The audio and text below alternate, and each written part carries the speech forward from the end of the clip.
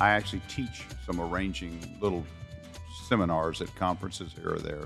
And one of the first things on the list is be prayed up. In other words, take the time to ask God for guidance in the preparation of whatever I was going to write.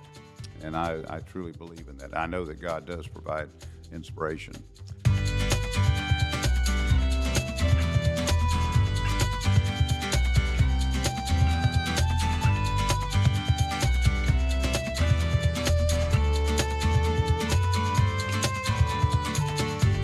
Faith at the Fringe, a Sanctuary First podcast series. Uncovering God in the creative arts. At the biggest international arts festival in the world, Sanctuary First stops to ask, where does faith and art meet?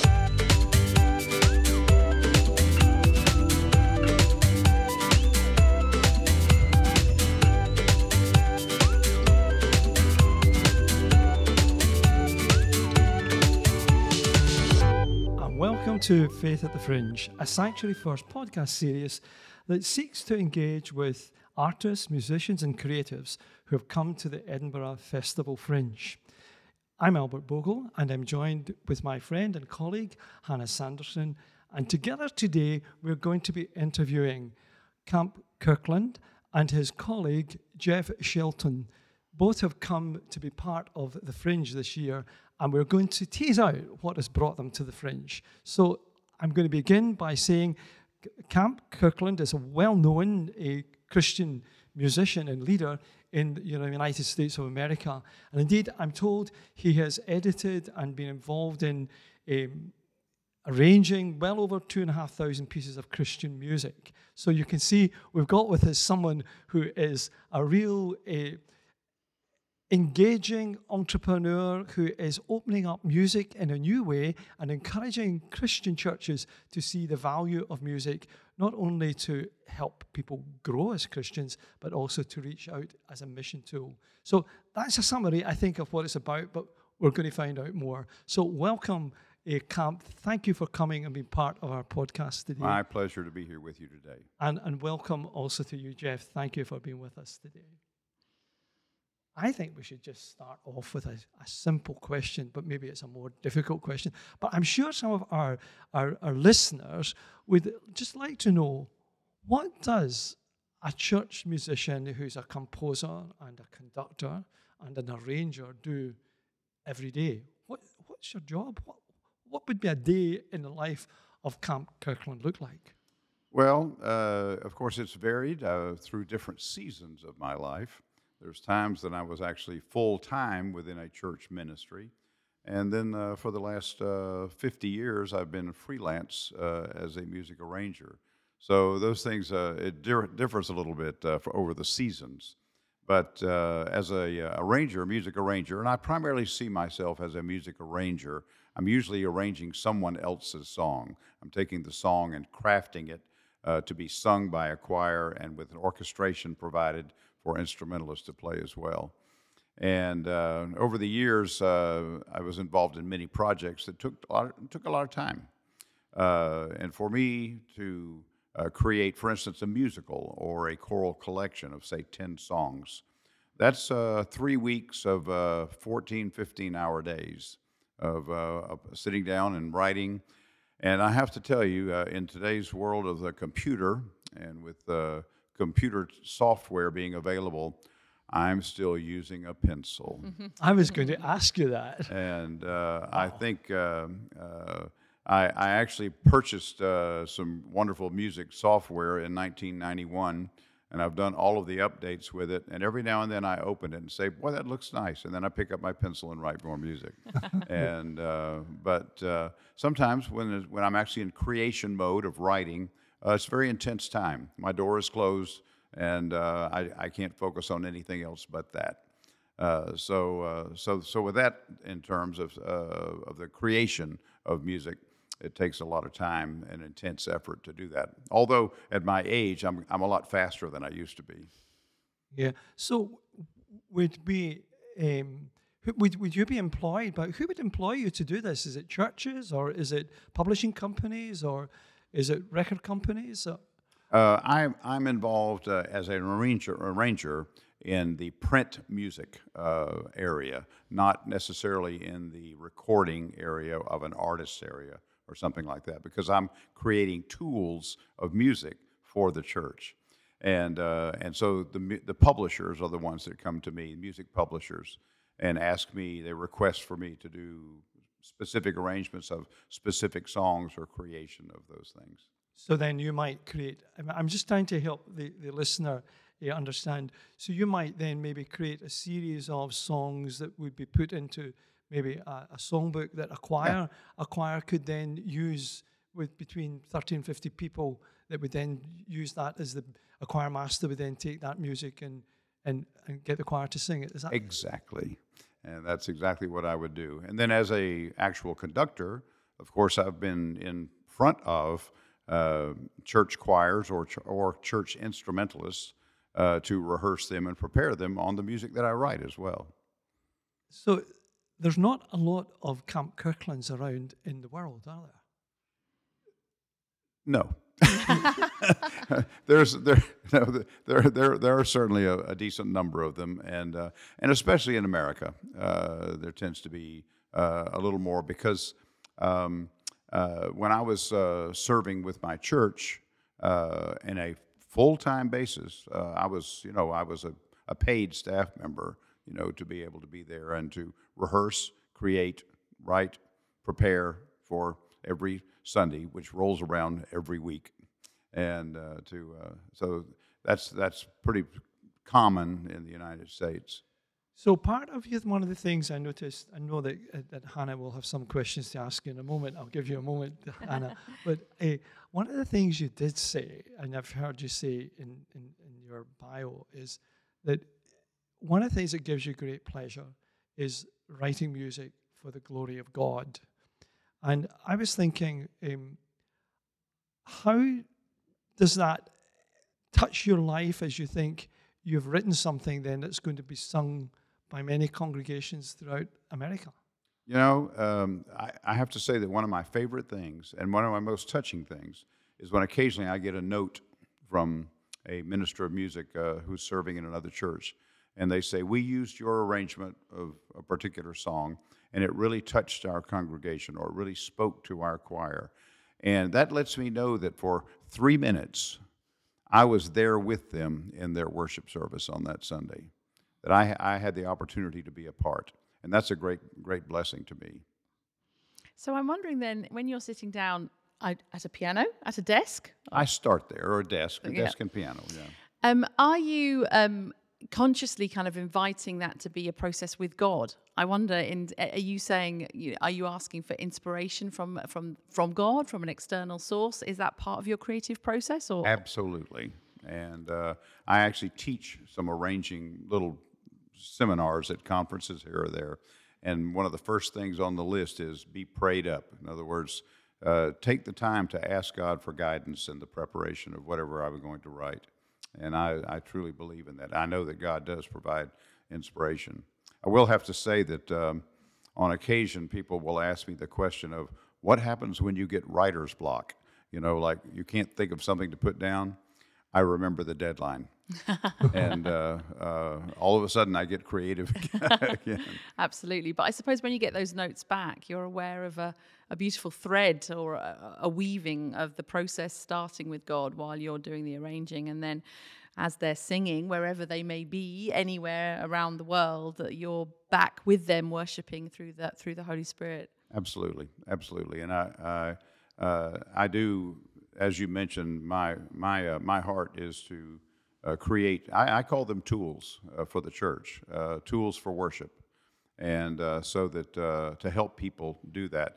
I do get paid to do the work, but if you ask my wife, she would tell you that I've never looked at the royalty statements. I don't do it for the money. I do it for the passion of it and for creating things for worship for my God. And blessedly, He's helped us make the house payment. So through that. In our previous podcast, we were talking, Beck was the lady we were talking to, and she was suggesting that in her mind, she perceives that creativity and spirituality are the same thing. And we were discussing how, obviously, it's the first characteristic of God we find out about in the Bible. It's the fifth word, created in the beginning, God created. Jeff, and I don't want to leave you out, and Camp, I mean, does that resonate with you? Do you perceive that creativity and spirituality are closely related? Same thing?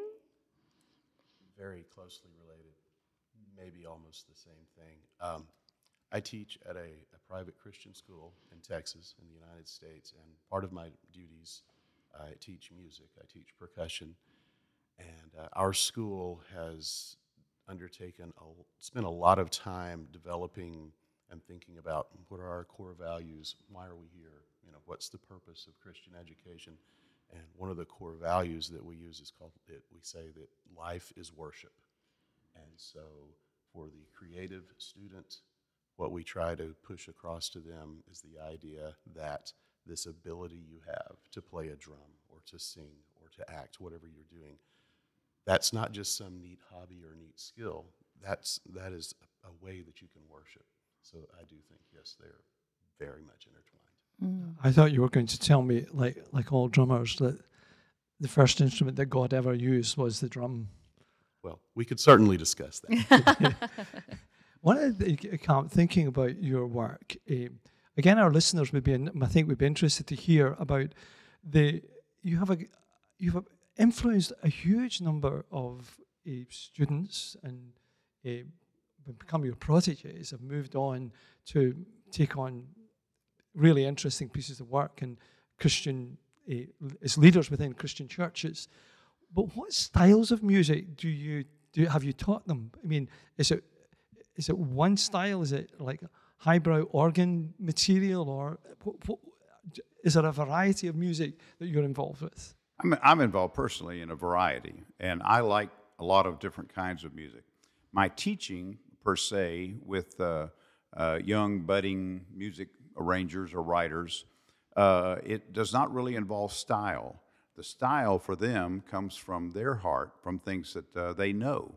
When I teach my little arranging classes that I do here and there, I tell them that every single one of us is a composite of every piece of music we have ever heard, even television commercials, everything, that God created this brain that we have that's a computer that can store an amazing amount of information. And so I think as far as the creation of the music, as far as writing, the people that I work with or teach or guide, they already have concepts of music that they prefer to, styles they prefer to write in, and if they do, my principles are exactly that. They're principles or guidelines that are general to all styles of music. Then it's a matter of what they just prefer to do. In my case, I've been commissioned by music publishers to do just about every style that you can imagine. I haven't done rap yet, but there's still time. There's still time. But just about every style, from I would call significantly more a classical approach to gospel. I've done a lot of gospel arrangements and inspirational things, so a variety of things, and I love doing it all. Well, maybe I'm just asking, is there one particular piece, I don't know if we would be able to do it, but if you named a piece for us that maybe at some point in the podcast we might be able to go out with a little bit of a song that you would think would be interesting for people to have a listen to. Is there a piece that we could think about? I have favorites, there's no question about it, but there's a bunch of them. And each one has its own relevancy, because each one that I write is my baby. It's my child that I'm working on to create. And so for the moment, that's my favorite, Right. But I do have one orchestra arrangement that I still think is my favorite orchestra arrangement, just for orchestra only, not for choir. And it's based on the wonderful hymn, Praise to the Lord, the Almighty. And it was one of those arrangements that when I began crafting it, writing it, everything just was falling into place. I mean, it was almost like the notes were falling out of my pencil onto the paper, and I still really, really like it. I think it was 1992 when I wrote it, And I've already told my son, who, by the way, is the minister of music at our church, and he's my son. I've already told him that's what I want played at my funeral. And I really love that arrangement. It's a classic hymn that I really enjoyed creating. Great. Is that one that goes, praise to the Lord, That's the one. Almighty, the King of creation. That's right, but mine's a little different, and perhaps we can play it. Yeah, well, you'll be able to hear Maybe a little bit of it at some point. Yeah. But this is the interesting thing about you. We're getting into the nitty-gritty of what your job is, and you're taking music that people love, but then giving it a fresh look at, and they can engage with it in a new way. Now, there's another area that I know that is very close to your heart, and you've been involved in a project called Global Missions. Yes. Could you tell us a little bit about that? I'd be glad to. Global Missions Project is the name of our organization, and it's a not-for-profit, and we take musicians on missions. And we found out, we've been doing it for 20 years now. We had our 20th birthday party in June of this year, and that it's become my passion. It's my most significant passion in my life today. And we take orchestras. I take orchestras and jazz bands. We take choirs also. We take praise teams. We take a variety of musicians to international mission projects. And I've been to 40 countries over the last 20 years. And I've been on 128, I think, mission projects. Each one of our projects are about 10 days long, and we really enjoy those. And Jeff has been a part of several of those and has been a great asset to us in traveling on those. But music is the greatest magnet that I know of for attracting people to connect, and connection is what we're all about, and opens the door for conversation and to share. So, Jeff, which one of these, or can you tell us a story from one of these missions that you went on? What stands out? Oh, there are so many stories that stand out. I will say this. I don't think I've ever told Camp this, but when I'm talking to people about my involvement and what I do, the thing that I think I love the most is that Global Missions projects, you end up going and performing for people that are, in a lot of cases, never going to have this opportunity. When you're driving a bus, or not driving, but riding a bus up a precarious road in Guatemala to literally the top of a volcano, thinking, is this the day that I go? And you get there, and there's this small school with these wonderful kids, this little village full of wonderful people that no performing group ever comes there to share music or anything, and you get to do that. And that's the part that keeps me coming back. But also the network of musicians who have become dear friends now is just, it's been amazing. I've been involved for about 5 years now. Actually, my first project was to Glasgow. So my start of this whole thing was in Scotland. So it's great to be back, and it's a wonderful way to take the passion that you have as a musician and your quest to share the gospel and to be on mission. It all wraps together. It's a wonderful experience. Mm-hmm. So we're being joined by the St. Cuthbert's organ recital. If you hear that in the background, shortly there's going to be a recital here at St. Cuthbert's. So it's all part of the plan as we talk about music for this to happen. So what brings you to the Edinburgh Festival? Well, my friend Colin Peckham, who is also our mission partner here in Edinburgh, has invited us here previously to be a part of the Fringe. And the group that we have brought here before is called Metro Big Band. That's our generic name for our jazz bands that we travel with. And Metro Big Band is not one group of musicians. It's a different group each time we gather together and travel. But that's our name, is Metro Big Band. And I think Colin Colin has a wonderful ministry through his symphonic praise and his foot-stomping gospel and the things that he does already here. But I think our jazz band ignited something new in him. And he's gotten excited about having jazz band, too. And so this week is going to be the first time that Colin has stood in front of a jazz band and conducted them on Thursday evening of this week. And so Colin and I began to talk because we took Metro Big Band to Cape Town, South Africa, where Colin also spends time. And we were there in March. And as part of that time there together, we began talking about his effort to do the jazz band here this week. And I said, well, maybe would you? I'd love to just come be a part, if that would be good. And he said that would be wonderful. He'd love for me to come and be another encourager to the band and everything. So I came here just to do that for this week, and Jeff came to be the drummer. Colin had not found the right person because playing drums in a big jazz band is a different animal. It's a totally different thing. It's not rock and roll. It's totally different. And Jeff is a wonderful musician and drummer. And so Colin said, do you have someone that might be willing to come? And I said, I know just the guy if he's available. And so I contacted Jeff, and he jumped on board very, very quickly. So we're here to be a part of the first ever Origin. That's the ministry that Colin has, the first ever Origin jazz band, and that's why we're here. And you can come along. So it's at Charlotte Chapel, and it's on Thursday the 17th at 8 p.m.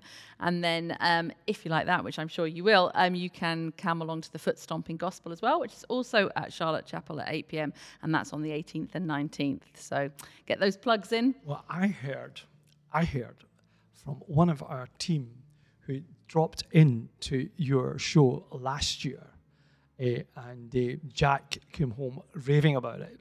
That there was no room to get in almost. He just said it was a fantastic night, and just the place was jumping, and people were really enjoying it and engaging with it. It got me thinking, can you help us in Scotland?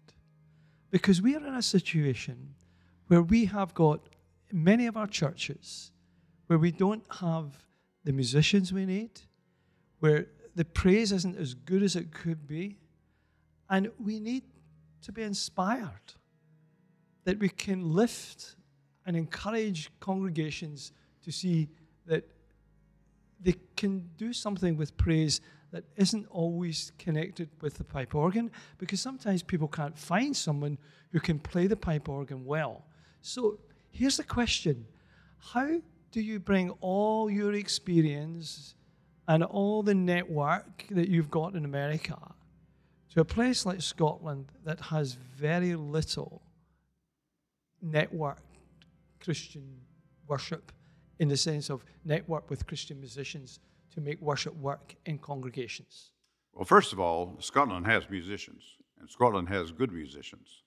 And whether they are believers or not, I don't know. But I know this. I know that there are resources here.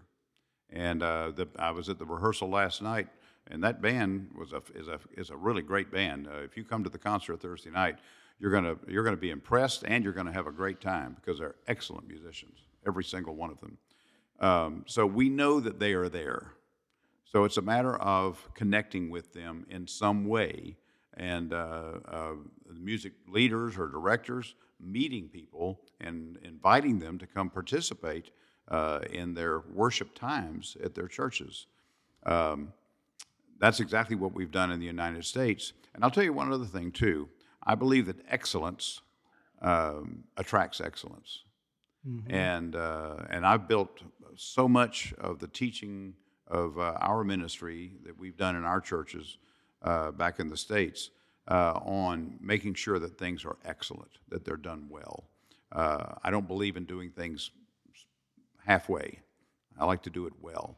And I have found that if you want to attract good musicians, you need to have good musicians starting the process. So would you bring in, say someone wasn't quite a believer, but they were interested, could they sit down and play in an orchestra that you were working with? You know, in my church that I served first, it was actually my home church that I was attending in the womb. My parents were already going there, and I was in that church for 55 years. But I also served there for 17 years on the staff. And I wish that I had a photograph of every person who came to play in the orchestra and who came to Christ. And my pastor was a believer that every single thing that we did in the church, every program, was an outreach program. Wow. And so it was a blessing to see it. I was actually, when I first started, I was actually a teacher. When I started working with the instrumentalists at the church, I was a teacher. I was a high school teacher, and then I was a college teacher, actually preparing people for music degrees. And I invited many of the students to come and play with us. And they have become rich in their faith over the years, and I love seeing them now often when I can and hear their testimony about how God is working in their lives. So what you're saying is really have an open approach to the music community in Scotland and welcome them into the church and give them a space to share, and who knows, through that they will grow and through music come to a deeper faith in Christ themselves and also be used to reach others. Absolutely. And I believe that if they're there and if they're hearing the Word of God preached and taught, God can use that to reach them. And I believe in that. And I've seen it happen too many times over many, many years. I think as well, when you're an artist, when you're a creative, you use all of yourself in that process, don't you? You use all that you are in your drumming. You use all that you are in your arranging.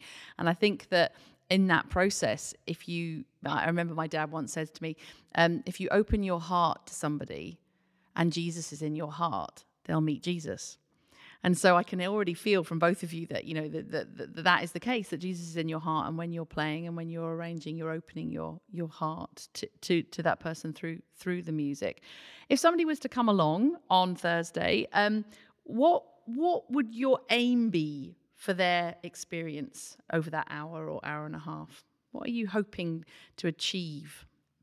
You're speaking of a musician that would come in? No, just off the street. Anybody who's listening to this will think, I'm going to pop along to Charlotte Chapel, see what's happening. What is your hope? What is your aim that person would feel or experience while they're there? Well, ultimately, the goal would be that they would come to a knowledge of who Jesus Christ actually is, and that they would meet him and understand that, number one, God loves them, and God loves every person. But God gave us free will, and he wants us to choose him. He has already chosen us, every single person that lives on this planet. He's already said, all you have to do is ask. But that would be my goal. It would be to introduce people to our Savior through the music, and through the testimony, and through his word. Well, can I say how much we've enjoyed this podcast? Can I say, this is the first time I've met you, Camp, and I saw your picture on the internet, and I thought, I like this man. There was something about your smile, there was something about your generosity that could be seen in your photograph. And boy, you've shared that here, and so has Jeff. You've come in and you've shared yourself, and you've opened our hearts to see how important music is, and how music can lift us closer to God, but also can reach out to others who are searching and find a place where they can belong. And it's been great having you here. I want to thank Colin, Peckham, who has brought you here today, and also for just being part of our podcast today. Thank you so much. Our blessing. And can I encourage you, if you have been listening to this, those of you who are our listeners, thank you for being part of our podcast today.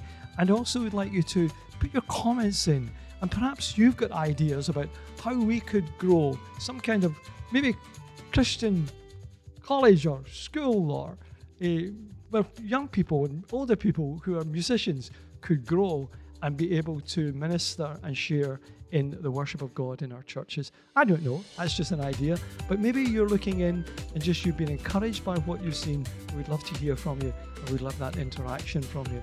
So thank you again for being with us, and until our next podcast, God bless.